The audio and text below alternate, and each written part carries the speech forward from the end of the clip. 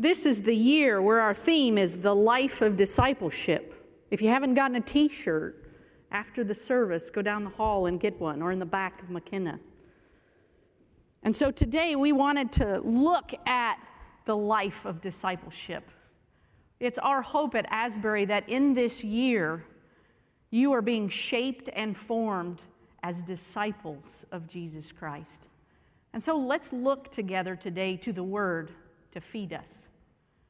God, we thank you for your Word, and we pray now, Holy Spirit, that you would come and breathe life and teach us how to be disciples. In your name we pray. Amen. So here's Peter. It's time for the fishing, right? Peter is along the seashore. He evidently has just come in from fishing all night long. Jesus is around, and so there's a crowd. This is still early on in the public ministry of Jesus, and yet there's a crowd. So Peter assists Jesus and puts him out in the boat to teach a little distance away. And when Jesus is done teaching, he looks to Simon and says, why don't you put out for a catch? Now, I just want us to imagine a minute.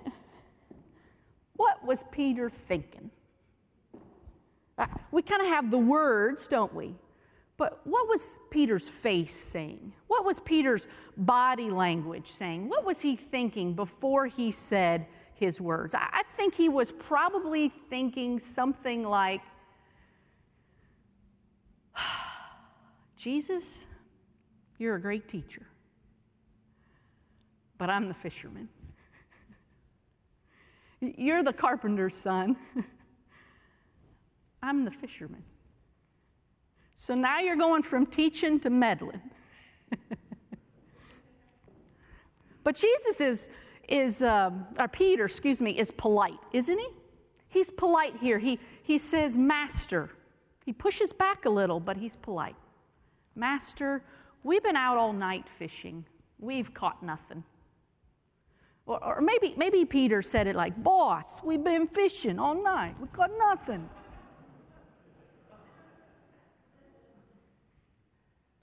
But if you say so, okay. So Peter goes out and fishes again. He wanted to take a nap, but he obeys. He obeys Jesus' authority, and he goes fishing. And isn't it like Jesus? More than Peter asks or imagines.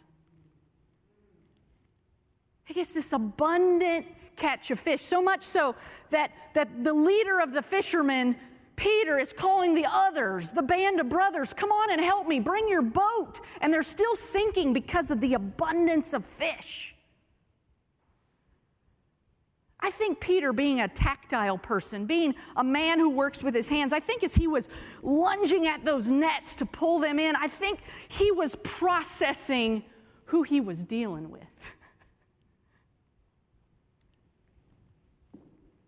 So, Jesus just schooled me on how to fish. Bam! Jesus seems to know way more at my expertise than I do. Why, it almost seems as though the whole creation obeys him. The fish seemed eager to get into that net. Do you see Peter's reaction to this catch of fish, this overwhelming catch of fish? Jesus went right at Peter's strength. And what is Peter's reaction? He's undone. It's kind of like Isaiah's call, right? Isaiah gets this vision of God's greatness, and he's like, woe is me! And here's Peter getting on his knees before Jesus saying, depart from me. I am a sinful man.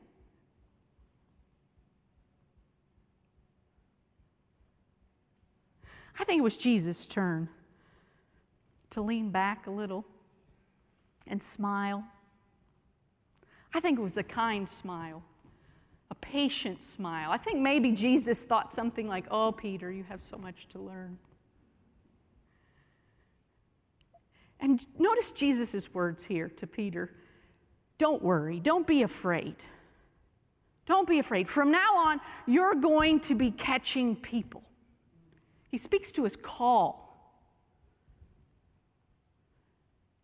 In all the Gospels, right, in the call of Peter, there are these simple words: follow me. Follow me. Hey, Peter, you're not the leader. Follow me. And I think we can learn a lot about discipleship by looking at the life of the disciples. And so can we just take a few other snapshots of Peter's life, right? Peter is starting to learn who he's dealing with. Jesus, the Messiah, right? Do you remember when Jesus is having a conversation with the disciples? Hey, who do people say that I am? And Peter, yay, Peter! He seems to get it. He says, Jesus, you're the anointed one, the Messiah. He's getting it right. Jesus says, flesh and blood has not revealed that to you. And immediately after this confession of faith about Jesus' identity, immediately after, Jesus starts talking about what kind of Messiah he is. He starts talking about suffering and being murdered. Do you see that? She starts talking about this, and Peter calls him aside, calls Jesus aside. You see, Peter had expectations. He had expectations about what kind of Messiah he wanted to follow. And he was like, no, Lord, not so with you. He had religious expectations of the Messiah. He had cultural expectations about the Messiah. He had ethnic expectations about what kind of a Messiah he was following. He's like, no, Lord, let me lead you. Let me help shape and form you right here. How do you think that went for him? Jesus being led by Peter. How do you think that went over? You can check out the text. The text in Mark, Jesus rebukes Peter. Jesus rebukes Peter and doesn't mince words. He says, "Get behind me, Satan." It's as though you can hear an echo chamber of Satan in the wilderness tempting Jesus, trying to get Jesus to grasp at worldly power. And here's Peter saying, no, you need to be the conquering Messiah. Roll out the red carpet, not a suffering Messiah. And Jesus says, get behind me. He says to Peter, you're thinking about worldly things. You're thinking about fleshly things, not about divine things. None of that in the American church.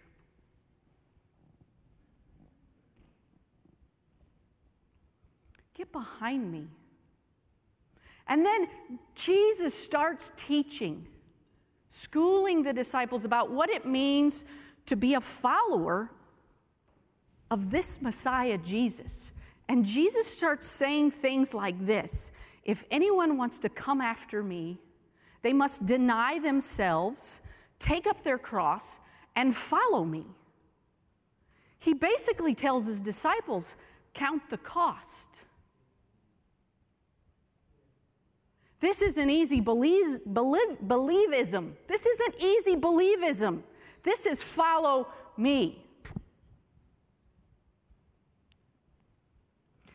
And then we can go ahead, fast forward, right? Fast forward into the story, Jesus in the Last Supper. Jesus starts talking about betrayal. Betrayal and suffering. And Peter interjects, right? Peter's like, Lord, if everybody else turns away, not me. I won't deny you. I'm ready to die for you. Do you see in Luke how Jesus responds to Peter there? I wonder what the look in Jesus' eyes was. I think the look in Jesus' eyes was one of love, not surprise. He knew Jesus. He knew Peter. He knew Peter was capable of denying. And Jesus says to Peter, Peter, I have prayed for you that your faith will not fail. Satan wants to sift you all like wheat, but I have prayed for you. Peter, when you turn back, strengthen your brothers. Peter, when you turn back, strengthen your brothers. For before the rooster's going to crow tonight, you're going to deny repeatedly that you even know me.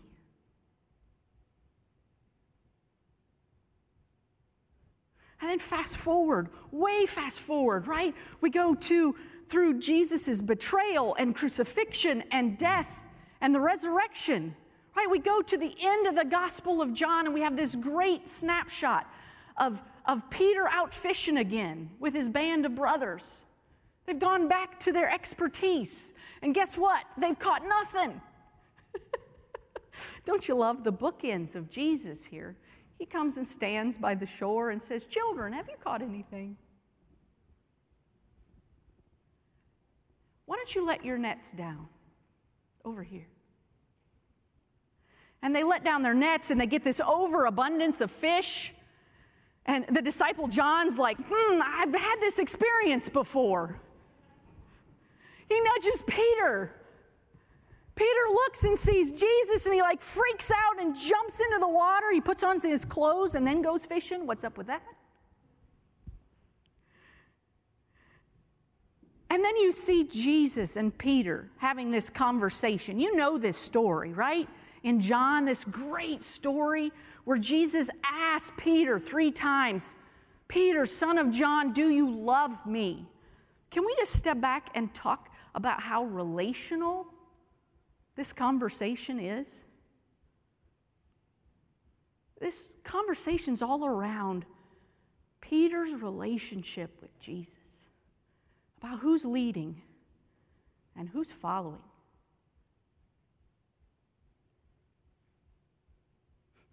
And we see Peter so much more humble. Finally, he says to Jesus, Lord, you know everything. You know that I love you.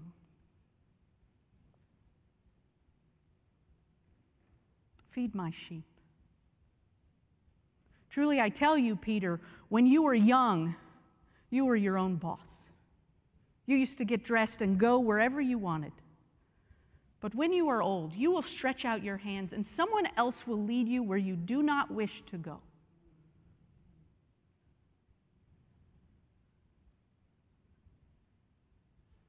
Jesus was speaking to Peter about his life and about the ministry ahead. And it was the same cruciform model of ministry. All the disciples seemed invited into suffering. And there it is again, those simple words, yet so powerful, follow me. Follow me. I wish I could take time to talk about Acts and the radical transformation that we see in Peter. Here is Peter, filled with the Holy Spirit, a changed man, a different kind of leader, preaching and thousands are coming, standing up to be counted in the early church in Acts. And it's no coincidence when we get to the book of 1 Peter, a book that we believe Peter wrote. It's no coincidence that Peter's major themes in that book are on obedience and suffering. And so today, I just want to invite us into these texts. I want to invite us to recognize that the Holy Spirit is here in our midst and to allow the Holy Spirit to minister to us out of these scriptures. And so I want to call us to prayer, and I want to say that maybe there's one of these that I'm going to raise. I'm going to give different topics. Maybe there's one of these that will kind of be like a shoe that fits you. And if one of these is a shoe that fits you, go ahead and wear it and pray around that. So can we go to the Lord in prayer?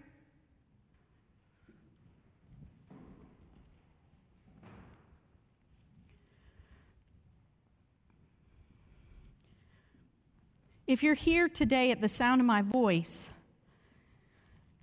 and you're filled with zeal for the Lord, you're aware that the Lord's given you talents and strengths and knowledge, and if you were to be honest, you're ready to blow this pop stand. You're ready to get out of seminary and get at it. If that's you today, I wonder if you could take some more time around Luke chapter 5 and hear the call of Peter.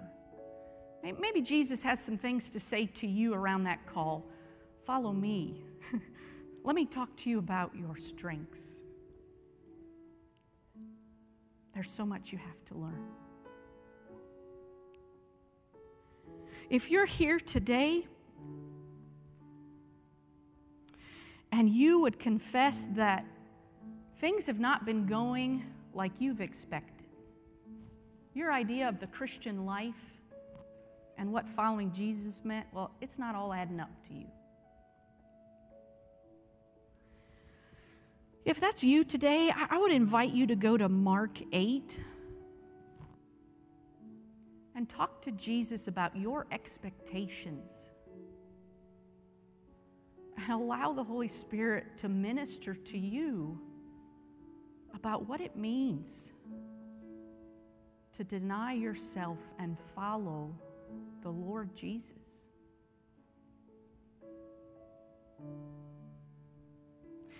If you're here today and you're freshly and painfully aware of failure, you've blown it. You know you're not worthy. You've got some things in your past why you shouldn't even be here. That's how you're feeling inside. I'd invite you to go to John 21. Allow Jesus to love on you. Allow Him to call you back to your first love of relationship with Jesus.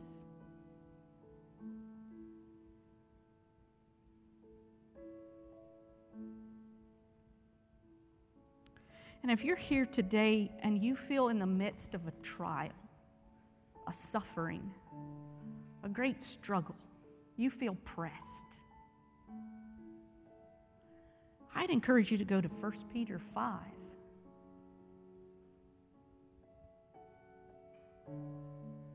And be encouraged.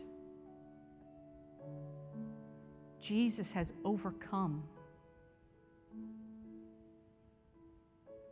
And He will be with you by the power of the Spirit to overcome.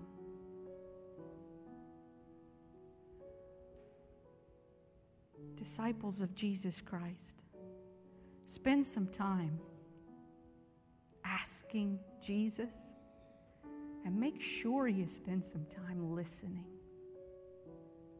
Can we just wait on Him? Because here's a truth in Scripture. Before we're leaders, we're followers. Let's follow Him.